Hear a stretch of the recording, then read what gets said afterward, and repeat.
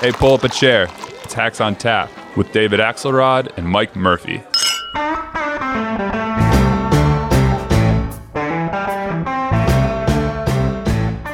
It's a disgrace. Who would say a thing like that? Only an animal would say a thing like that. There is nobody that has more respect for not only our military, but for people that gave their lives in the military.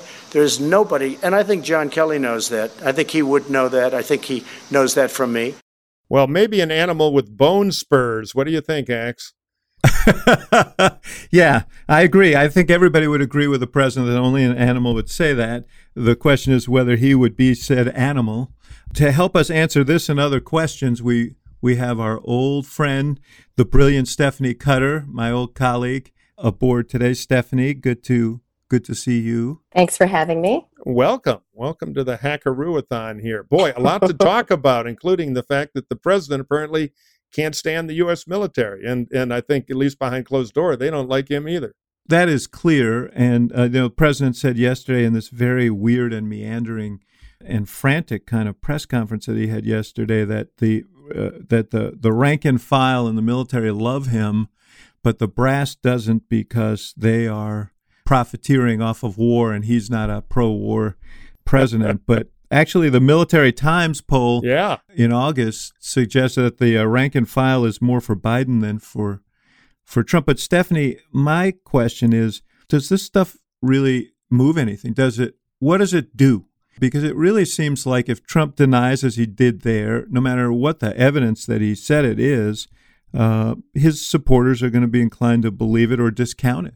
Well, I think it's not really about his supporters. I think it's about people who may have been his supporter in 2016 and now are on the fence, or people who are looking for a rationale to vote for Biden.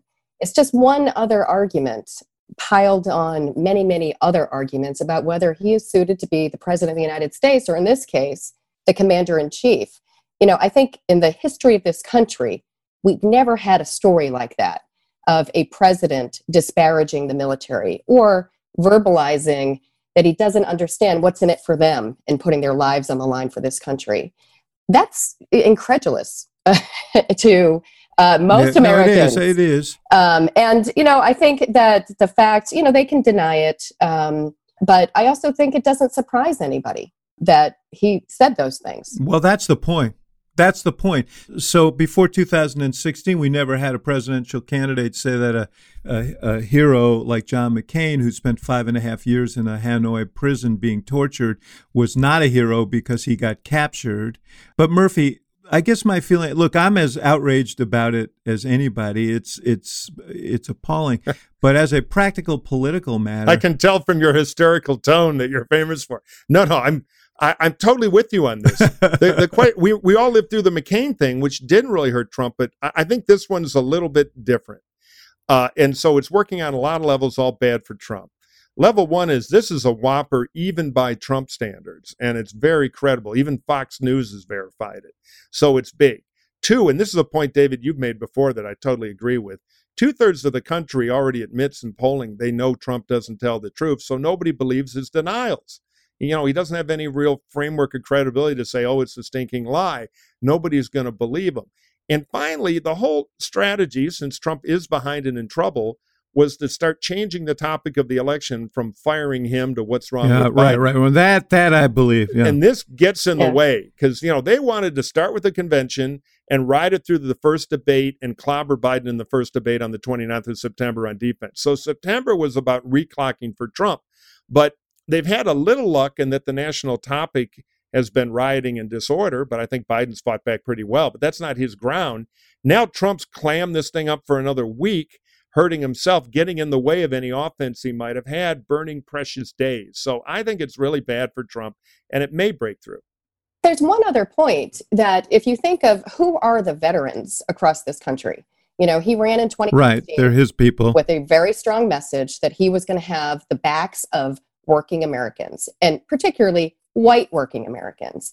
And if you look at in Wisconsin, Michigan, Ohio, Pennsylvania, you have a lot of veterans in those states who will be paying attention to this and think, you know, when I was serving, if my president said something like that, I would think twice about whether this person was fit to be the commander in chief. And I think that will weigh on people. I think people are disgusted by this. I would think you were right, but experience tells me that we are in such a tribal environment that I think the effect of that will be limited. I think the last point that Murphy made is absolutely true, though. If you're playing defense, you're not on offense. And this put him on defense for several days. It may for more days. There may be spinoffs off the story. Plus, you've got Michael Cohen's book coming out this week. You have Peter Strzok's book coming out this week, the FBI agent, and Bob Woodward's book is coming out in the next few days, each of which are going to create firestorms that he is going to have to respond to. And those are days that he cannot go on the offense against Joe Biden. So I don't know that this will change the structure of things. I'm not sure. You're right. Most of you've got a preponderance of rural whites among these veterans and among military families, and that is a core constituency for Trump. If this story is believed by them, they will maybe there'll be some effect of that. But the biggest effect is they are behind by 7 points, and they need to make up ground, and it's hard to make up ground when you're backpedaling. There's one thing, though, I'm going to hallelujah Stephanie, because I'm like you. I've been suspicious of anything breaking through on Trump because so little has. But one, even if it only takes 2 points off his core, he's so far behind that even digs him deeper into a swamp of debt that he's in. But at rvat.org, Republican Voters Against Trump, a lot of the ads that people do that we put on digital, people just kind of call in and want to make an ad on their computer.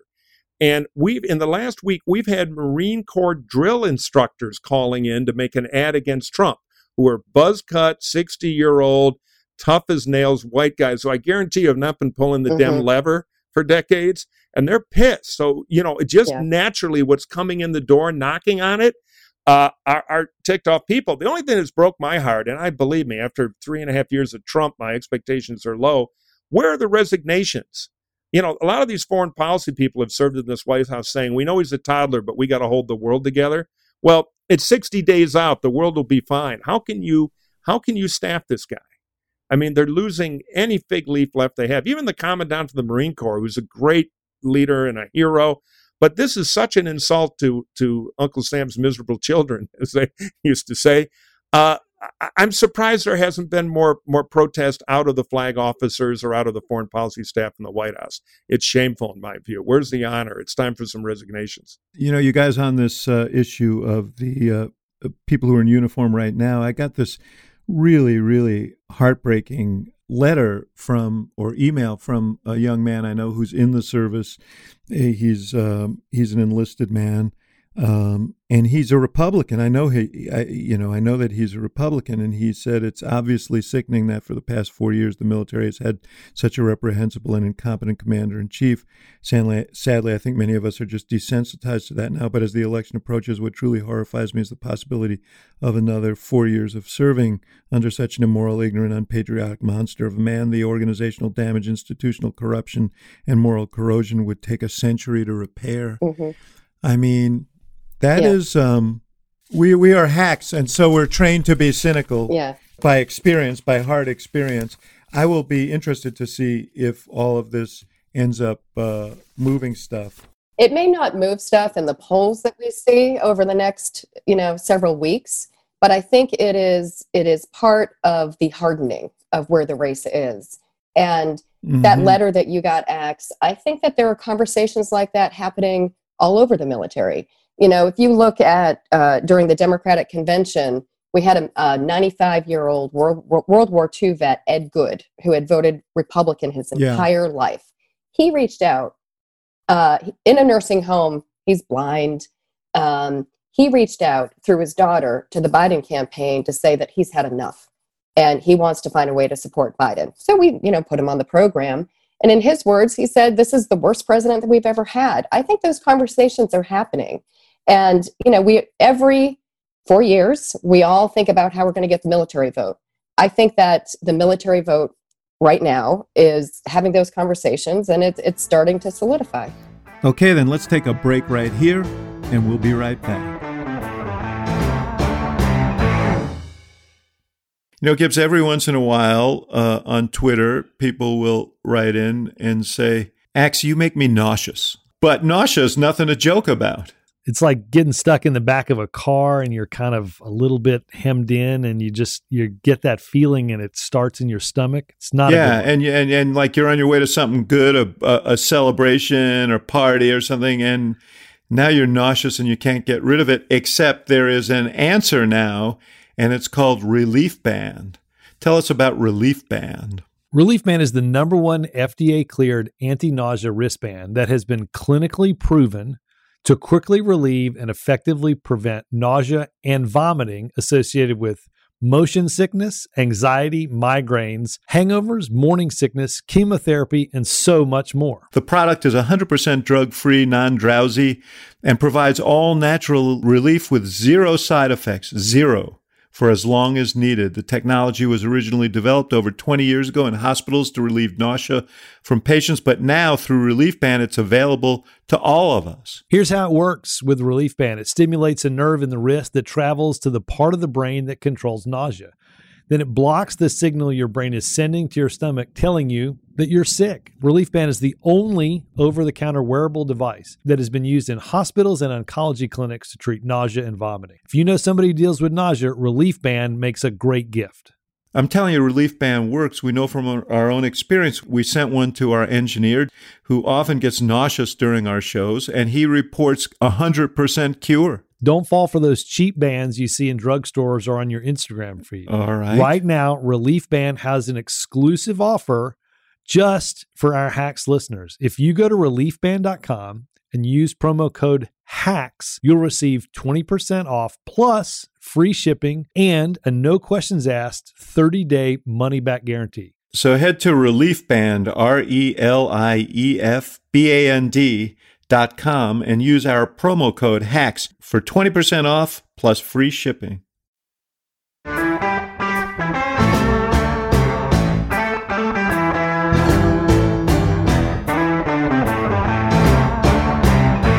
We should point out two things, Mike. One is Stephanie. We should give her the credit she's due. She was the brilliant architect of the Democratic Convention, took the thing from start to finish, and just did a wonderful job with this. You also were the communications director for John Kerry in 2004. And so this issue of the military vote, John Kerry was a decorated war hero, and they went right at that. And that was a major sort of focus of that campaign. So you've had some experience with this. Mm-hmm.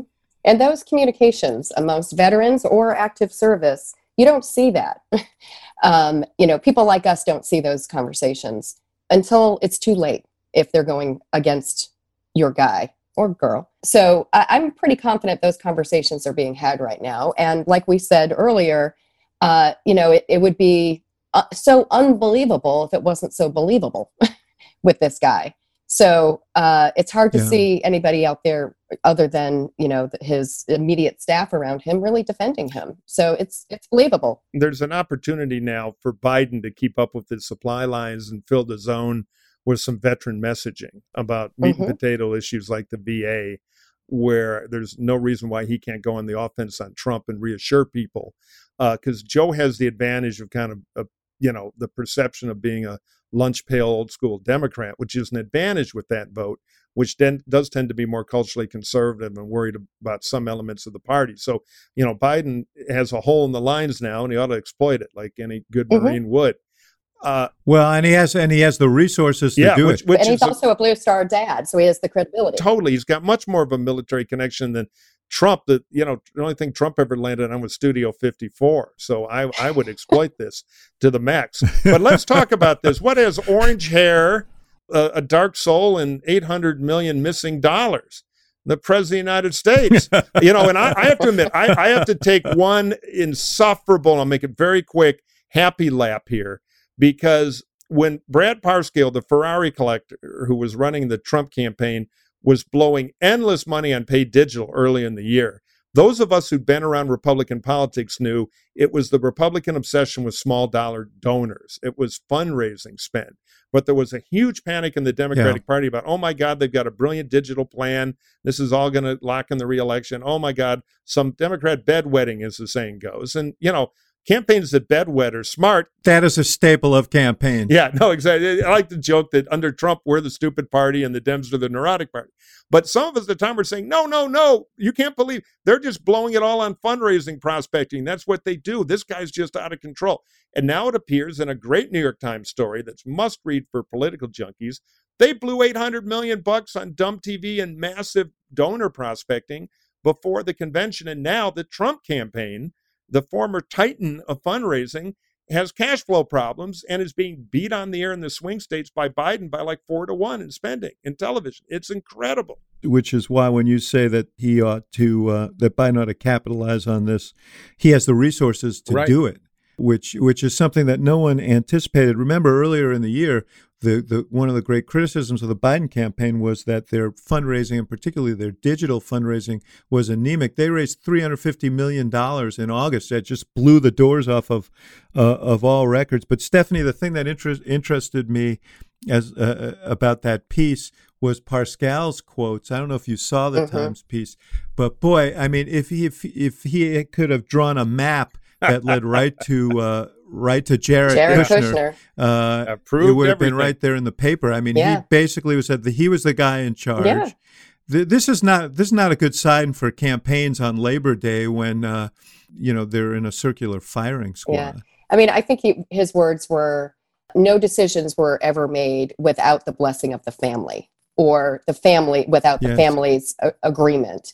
And the family in this case, said several times, is Jared. Yeah. So I'd love to be a fly on the wall in the White House this morning. Oh my God, yeah. You can imagine. Or last night, the Egg McMuffin bouncing off the White House walls as the president screams. The other thing, like any bad family business opera here, one of there's so much good stuff in this article, but they've actually got the woman who you could hear without amplification. I'm blanking on her name, Kimberly Guilfoyle. Former First Lady of San Francisco under a Democratic mayor, now governor, I might add. But anyway, they have her and another Trump daughter-in-law on the payroll of the media buying firm, because I'm sure they're experts in psychographic targeting. Right. With no transparency. Right. All hidden, all payola. It's like one of his bad real estate deals. I mean, casino accountants would look at this and be offended. Plus, they're paying tens and tens of millions of dollars in legal defense bills. They are raping the RNC, and they are defrauding Republican donors. It is unbelievable. And he's making money in the process. Yes, grifter. Through all of his Trump properties and putting his family on the payroll. So that is his special genius, isn't it? Monetizing everything. I guess. So this is not. It's just so greedy. Not a huge surprise. He's going to get what he can get out of this. But you wonder how those Republican donors are feeling this morning over their coffee as they read that they ought to feel like fools. And, the other thing is, I had a friend who was one of the best Republican direct response guys for 20 years. And he used to say, whenever you're a little too cynical or you walk around the building and see wasted money, go down to the caging operation. This was when we didn't get a lot of it by credit card, but actual paper checks, and read what direct mail people call the white mail, which are the little notes people sent with the $15 about how they skipped their medicine this week because they know the party needed the money for the emergency appeal. And so these grifters, they ought to be ashamed, because it is, there are people who give money to Trump because they believe in the Republican cause, and they believe the direct mail and the digital material they get saying it's urgent. And just to see them living like Romanovs, ripping off these people who they think are suckers is absolutely criminal, and they have absolutely no shame. It is disgusting. The other thing that interested me about the story was their contention that the people who criticized the strategy said they spent too much money on television early when people weren't paying attention. And Stephanie, you remember we, in the 2012 campaign, and to some degree 2008, we actually front-loaded our money and communicated very aggressively in May and June and July and August, because my feeling was that you had to define your opponent in the race before the conventions, because once you get to Labor Day, I mean, paid media has importance and value, and the fact that Trump is dark and Biden is heavily on the air means something. But it's much harder to break through with ads after Labor Day when the coverage is so intense that people they're seeing the race on their screen constantly, and they're going to default to what they see on those newscasts, on cable TV more than they will paid ads, Murphy. I don't know that many. I can't think of many examples of paid ads that aired after Labor Day that had a really decisive impact on a race. No, I think moving up the advertising has power, though. Again, paid advertising can help you get September. They didn't do it well is the problem. Yeah, right, exactly. September is important because September is when you try to reclock it in the debate. So a lot of paid media can help September. And by the way, that's exactly what Biden is doing right now. And Trump isn't because he's broke. But you're right. It was bad advertising. They didn't have a coherent theme on Biden. And because Trump's sitting in the Oval picking ads, and, this thing is run like a bad congressional race with an egomaniacal candidate. You guys had a very research-driven, and, I might say as a Romney guy, and I know Mitt listens to the podcast, a horrible slanderous attack on a great American that summer. But you did put Romney in a box, which was beneficial to propping up the shameful record of Barack Obama for re-election. However, it worked because you knew what you were doing. They don't. When in doubt, go with the simple theory. They're morons, and they blew a lot of. And Stephanie, also the other stuff they spent on. The overhead, the yes men, the in-laws, crazy. The car and driver. Yeah. Yeah, for car and driver for Pascal. Stephanie, I think you were the only one in the 2012 campaign who actually had a car and driver. I don't think there weren't a lot of us who. Yeah, it was called Uber. Bentleys are complicated. You want to focus on the polling you're reading on your iPhone. You can't drive it. But what I look for is message coherency. They did not have a coherent and consistent attack on Biden. And you heard it yesterday, even yesterday in the president's press conference. At times he's the senile Biden. At times he's a radical left. At times he's corrupt. He was just like throwing everything against the wall, which is kind of what his media has done. And if you say a lot of different things, you're actually saying nothing. Nothing, right. He's had a hard time having anything stick to Biden because the more people see Biden, they realize what the president is saying is just completely off base. In addition to what you're saying, Axe, of just, having the whole alphabet soup thrown at Biden, it negates anything being said on him. One other point, though, he was doing this in an era of COVID. Those were some of the worst. Yeah, which is very hard to break through. It's hard to break through, but it's also, people might have, just been turned off by it. Like, why is the president running an ad against Joe Biden instead of good point getting this country on course? But the biggest problem, if you were to go under the Trump White House and find the secret box with the key strategic document that drives all the bad messaging and that drives everything they do, the secret idea is let's win a Republican primary. They have never pointed the machine, the White House communications, policy, anything they do. They've never pointed it at the voters they need. They're always talking to the voters they already have. That's not their view, Mike. We've talked about this a lot. That's not their view. Well, how's it working for them, though? Well, we'll find out. But their view is that this is all about mobilization. And by that way, that secret box you're talking about in the White House, it exists between Donald Trump's left ear and his right ear. That's where the secret box is. What's in it? A lot of air in there, too. Plenty of room. You don't want to know. All right, let's take a minute to hear from one of our esteemed sponsors.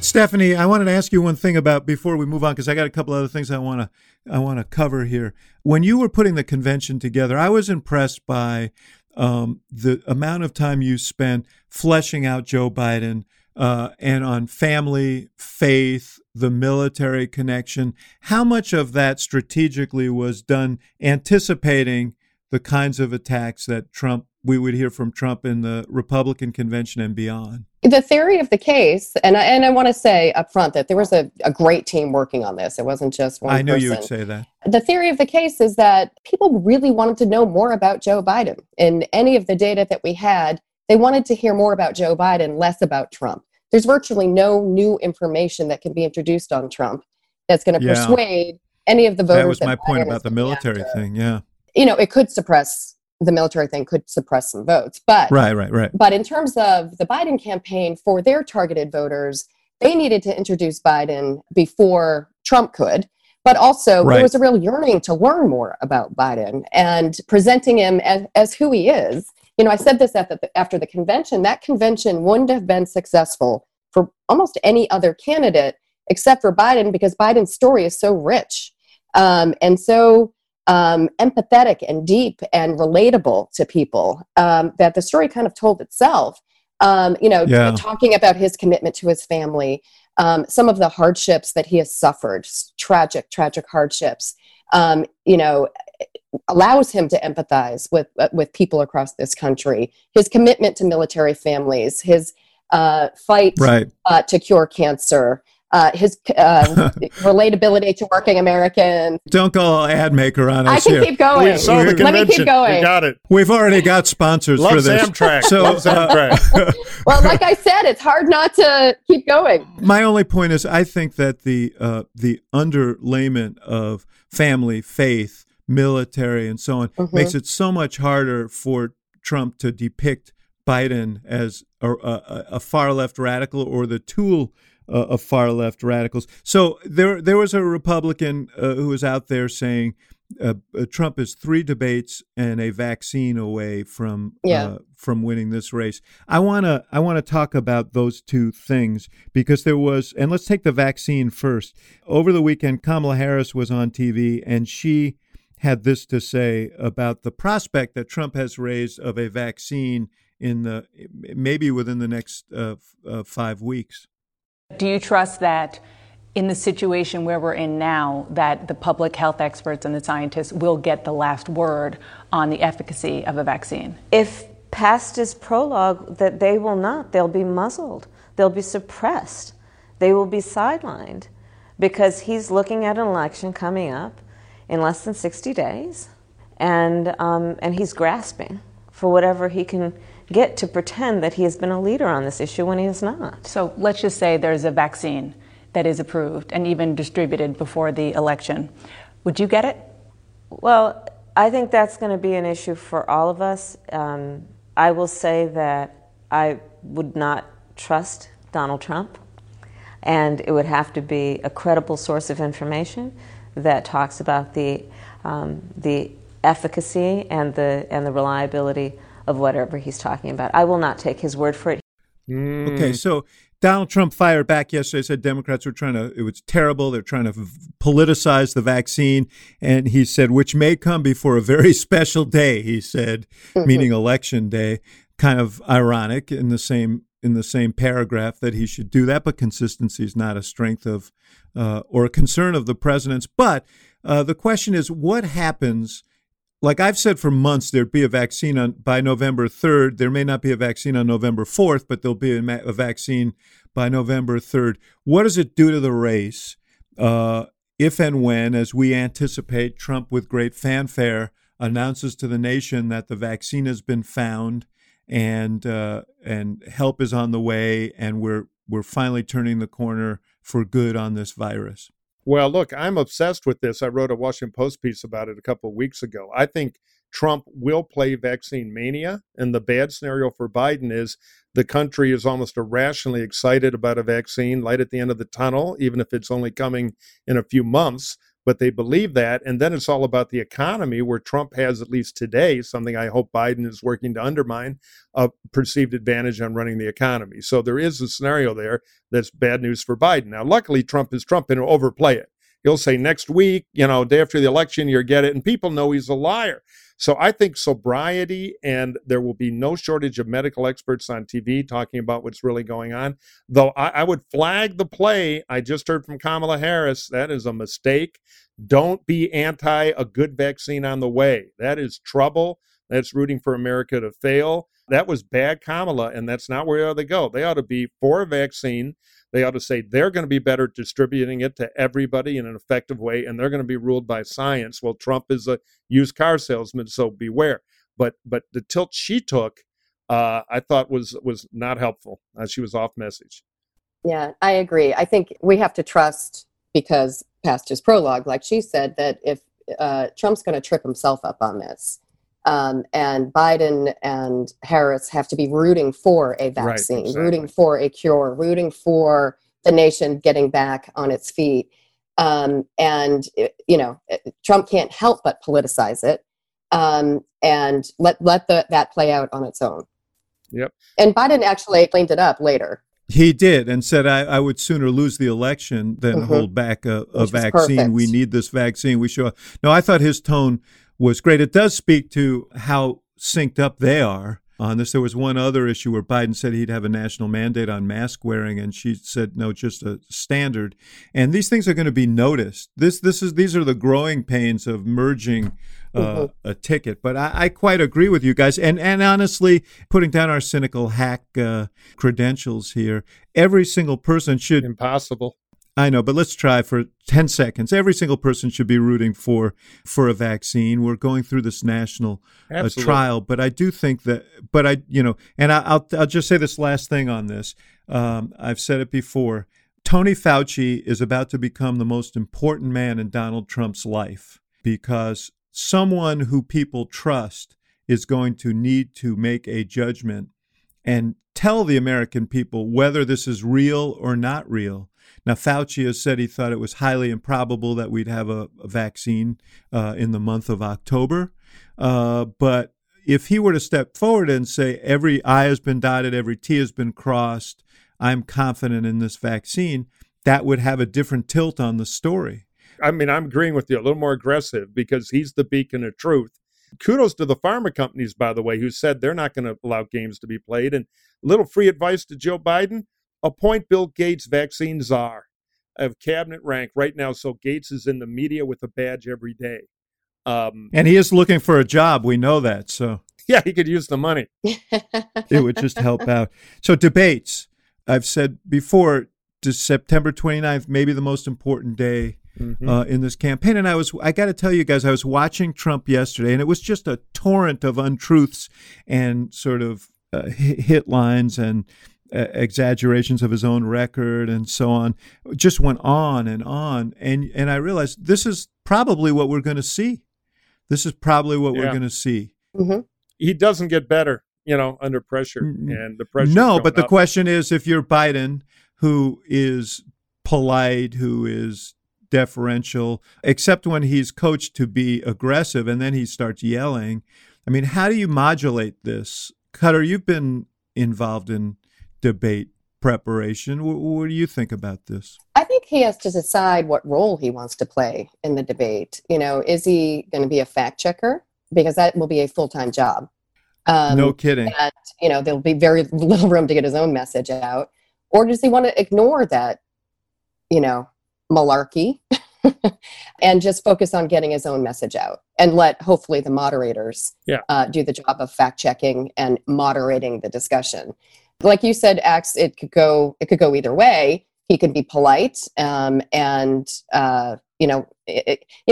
he was going through the primary debates, he was too polite, because I think he was nervous about attacking his fellow Democrats. He wasn't comfortable. And women, people of color, I think that all threw him off. I do think in debating Trump, though, Trump is going to figure out how to get under his skin. I don't think it's a bad thing for Biden to get angry. Let me drop my cards here. I mean, I've said for a year that the way you beat Trump is jujitsu. I think you do need to confront him at points, but mostly I think you need to use his antics and address the country and ask them if we can really do this for 4 more years. We've seen the act. We know what it is. And we know what it costs us because we're in the middle of a pandemic that is worse because of his idiosyncrasies and his traits. I mean, but and I'm sure they're working hard on it. It's a very subtle but important approach. They shouldn't think too much. Fact checking is a mistake with Trump, because he'll just keep lying. Biden needs to pitch his stuff. He needs to be crisp, and he needs 4 or 5 good lines, which is frankly in tough language. You're a candy-ass used car salesman. You're a liar. We all know it. Boom, pivot.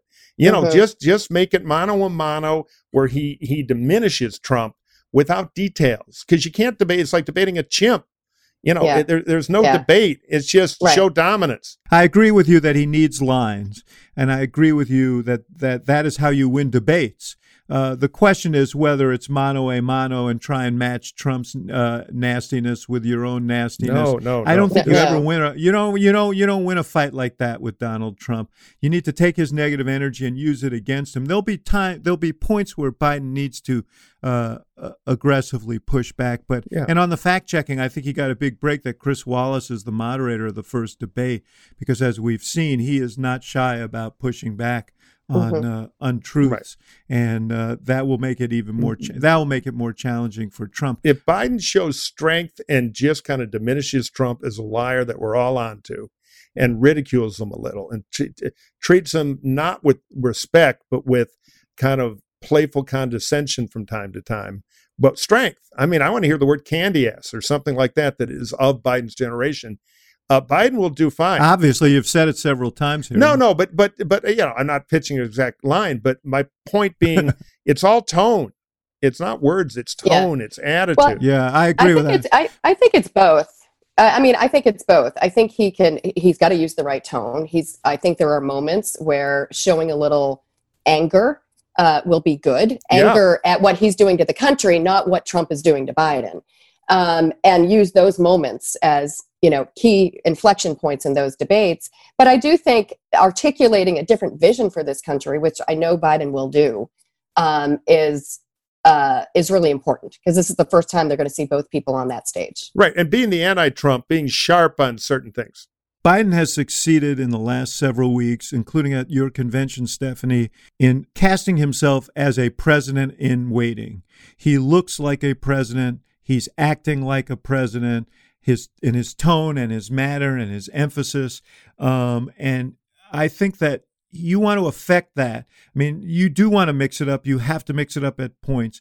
But at the end of the day, you want people to look at that stage and say, who do I feel comfortable with as president of the United States? Who looks to me like a president of the United States up there? Mm-hmm. And I don't mean, Hillary was a very proficient debater. I'm talking about something else. There's a sort of tone and character to the way, because it's not a debate, right? It's theater. Yeah. It's Biden has to reassure us that he can do the job. He's crisp, and he'll get us back to normalcy. He's the safety candidate. No more crazy, no more trouble. Your economy will come back. He can run the store. The crazy experiment's over.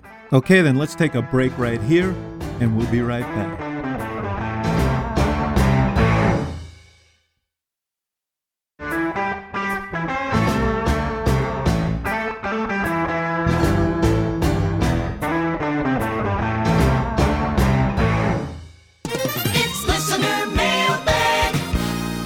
You don't get that everywhere, Stephanie. Okay, it's mailbag time. America wants to know. If you have a question for the Hacks on Tap, you can email us at hacksontap@gmail.com. That is hacksontap@gmail.com. And don't forget to rate us on Apple Podcasts. That really helps us get the word out to people who may not have heard, believe it or not, about Hacks on Tap. So, Axe, question one, what do we have? We have a question from Ryan, who says, you all have talked a few times about the president's strategy to register and turn out new non-college white voters. The question is, if he's doing this successfully, shouldn't we already be seeing the results in state-level registration data? What does this data look like now, and how does it compare to previous years? That is a great question, Ryan. So, one of our theories of this, as we interpret what the Trump campaign is trying to do, is that they're not doing so well with the voters they got. So when in doubt, bring in some new voters.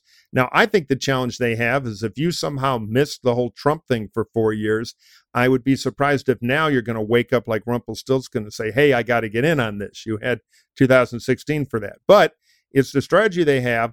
There's not a lot of data yet. I've been watching Florida, where there's no surge in new Republican registrations. Both parties have been going up with population because it's a growing state. But we got to keep a lookout for that, because that is the operative strategy they have. Also in Minnesota, a state they lost last time, but think maybe in the aftermath of the riots and et cetera, they might have a hope there. So that's something we'll be tracking on Hacks on Tap. So, Axe, John wants to know this. Over the years, I've heard it said many times that undecideds tend to break against the incumbent and for the challenger. Is this actually true? And if so, do you anticipate that Joe Biden might actually win by a greater margin than the polls might currently indicate? Great question. Well, that's a crude barometer, but yes, they tend to break against the incumbent because people know the incumbent thoroughly, and if they haven't sided with the incumbent, they're often resistant to doing so. But that's not a hard and fast rule. It depends who the undecideds are and other factors. We've got 3 debates coming up, for example, that are going to be very meaningful in this election. But the thing that I would feel good about if I were Biden is that among those voters who are negative on both of them, Biden has a significant lead. That was different in 2016 when Hillary was a quasi-incumbent and people broke heavily against her at the end. So, I think that the structure of this is pretty strong for Biden right now. He's got a substantial lead, equal to the lead that Barack Obama had on Election Day in 2008 when he won a landslide. Not saying that Biden's going to keep that, but it's a concerning, as we discussed earlier in the pod, it's a concerning time for the incumbent. So, Stephanie, this is particularly good for you as a veteran of several presidential campaigns. Brian asks, having run big traditional campaigns, are you either envious or sympathetic for the 2020 campaigns that they are now mostly virtual with very few public events? And this is particularly suitable for you, having just done a virtual convention. A little envious because it forces innovation and forces you to look fresh in a fresh way at all of the different tactics of campaigns and figure out new effective ways to reach people. And I know, at least on the Biden side, because our friend Jen O'Malley Dillon is running it, she is very much doing that. I know they're not going door to door. Biden is just starting to travel, but they really, over the course of the last several months, did pretty well in figuring out how to virtually reach people and virtually raise money because they just raised a record amount of money.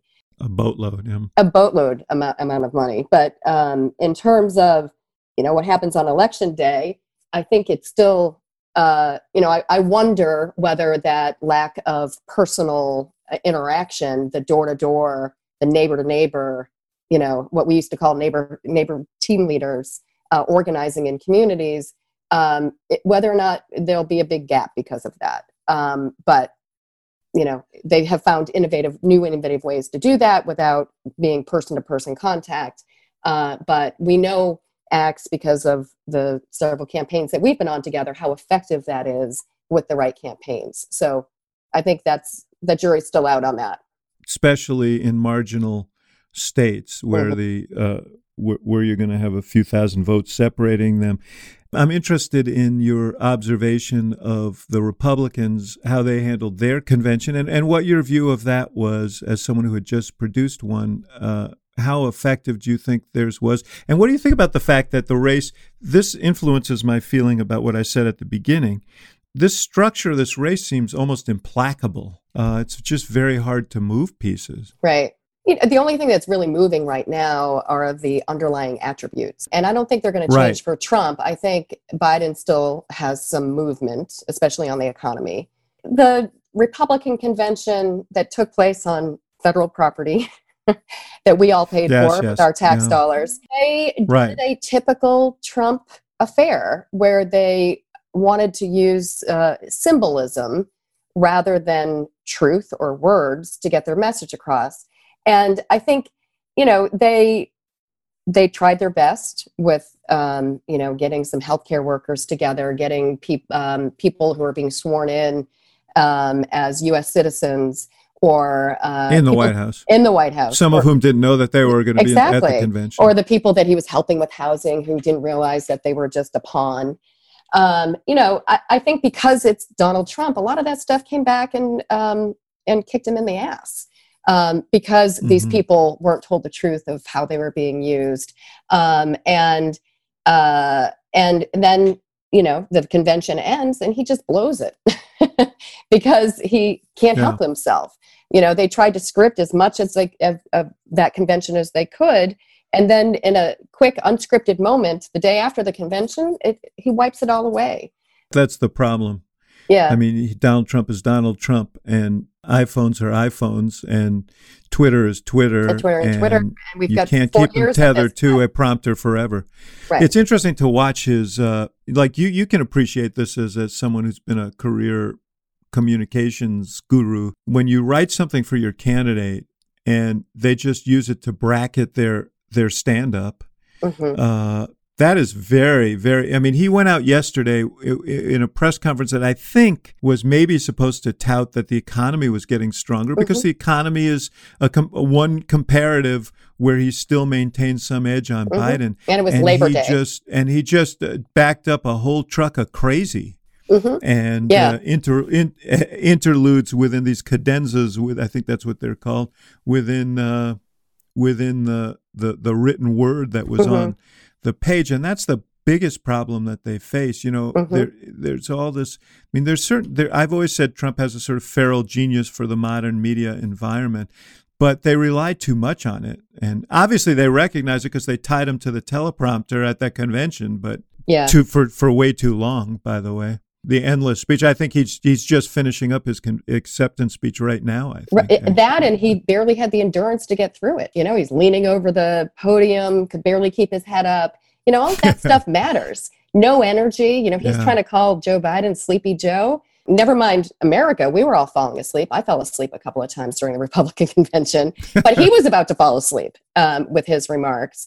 You know, I think, yes, he has been a genius in modern media. But when you're the president of the United States and you've got almost 4 years of a record that you're running on or running against, that modern media can really, work against you. If I were working on his campaign as a communications person, the one request I would have is for him to go in some room in the White House and don't come out until Election Day. And all we would do is put out good luck with that. Produced pieces on him that were highly edited and controlled. Because otherwise, don't even bother having a communications person, because anything you try to do is just going to get blown up by the latest tweet. Well, isn't that the story of the Trump administration, that they've gone through all these spokespeople and all these press communications people, because he is his own spokesman and he is his own communications director, and that is not going to change in the next 5 weeks. And they're going to live or die with that. They are. And that is the harsh reality that Bill Stepien stepped into when he took over this campaign. You can control the things you can control. You can control your budget. You can, assuming the family lets you. You can control, where the president goes to some degree if he's willing. You can't control what he says. You can't control what he tweets. And that ultimately is a huge problem for them. But what worries you as a Democrat? What worries you if you were sitting over there and as you point out, your partner Jen O'Malley Dillon, who's a splendid campaign manager, is sitting over there at Biden headquarters. What would keep you up at night? I guess who are those white working class voters in Wisconsin, Pennsylvania, and Michigan who may not be frequent voters but might come out and vote this time? How do we reach them? Have they already reached them?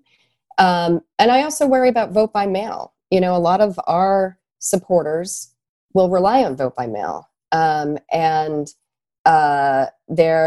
is, we know vote by mail has been used successfully with very little, if any, fraud compared to normal voting. It is reliable, and particularly in the age of COVID, is necessary. However, this will be the largest vote by mail election we've ever had. And, Donald Trump's defunding of the post office and screwing around and trying to suppress the vote by telling people it's going to be, there's many ways to exploit vote by mail. I worry about that. And I know that there's a lot of work being done to get people comfortable with vote by mail, to ensure we did a lot during the convention to point people in the right direction of how to make a plan to vote, whether it's vote by mail or voting in person or voting early. Make a plan, do it early, early. So there's a lot of unknowns and a lot to be worked out in the remaining 5 weeks, did you say? 55 days. 55 days today, of this election. There's a lot still to be worked out. Including when the election actually ends. The Secretary of State of Michigan said on television on Sunday that she anticipated that with vote by mail, that it'll be a week before Michigan's vote is available. And I'm sure that's going to be true in other states, and that is going to create a real tension for our democracy. That's been well picked over, but it's a big concern. Hey, what about the debates? What's your level of concern for Biden, and how would you be preparing him? I'm actually not concerned for Biden because I think he excels in this one-on-one structure of debates. The way I'd be preparing him is exactly what we talked about earlier. How do you handle the craziness of the guy 6 feet away from you, and the crazy things that he's going to say? He's going to constantly be trying to move the ball on you. Do you ignore it? Do you practice a couple of lines, sort of like Ronald Reagan, there you go again? There you go again, and then, how do you get your message out in a way that clearly differentiates you from the crazy guy 6 feet away from you? I don't think that'll be difficult. And I actually think that is what Biden excels at. He had a difficult time in the debates during the primaries because, number one, there were so many people. Number two, he's never fashioned himself as being on the particular point in the pendulum of the party. He is who he is. And so people were running to the left, people were running to the right, and he was just Joe Biden. He had a difficult time figuring out where he fit in to those arguments. He's still conforms to the old rule of politics. You don't attack people in your own party. And so I think he had a difficult time finding a space in those debates. He will not have a difficult time finding space in a debate against Donald Trump. And I think that's where he is going to excel. And, and we know the debate team that's prepping him. They are very good, and they're thinking of everything. Yes. And I know that... the most important thing may be the person who plays Trump in those debates. Back in, I've said this before, in 2008, Jennifer Granholm played Sarah Palin in the prep for the vice presidential debate when Joe Biden was the nominee for vice president. And she completely captured Palin, right. her mannerisms, her speech patterns, her unusual style. And it was so important because Biden was not surprised when he got on that stage. He knew what to expect. So they got to find someone who can, who can channel Trump in a way that Biden where Biden can really prepare. I agree with you on this. I think that first of all, Trump has so lowered expectations for Biden that the bar is something that he can clear relatively smartly. And secondly, you and I both experienced what it's like for a president to debate the first time in 4 years. It tripped up George W. Bush when you were working for Kerry. It tripped up Obama in his debate against Romney, his first debate against Romney. And, maybe Trump can defy that, but he's going to come in there in a I don't see anything really changing the numbers between now and that debate on the 29th, which is just 3 weeks from today. He's going to come in there knowing that he needs to have a great debate, not just a good debate, but a great debate to try and change the dynamic. And boy, that's an awful lot of pressure on him stepping on that stage. So the conditions are right for Biden to overperform and Trump to underperform. Yeah. And I think you can expect a lot of personal attacks on Biden, and Ukraine and Hunter Biden and, right, sure. That's things to unsettle him. Right. So, anyway, he will have heard all of them. Stephanie, you are one of the really brilliant people that I've worked with, and it is great to have you here. Stephanie, great to have you on the show. All right. Thank you. See you later. See ya.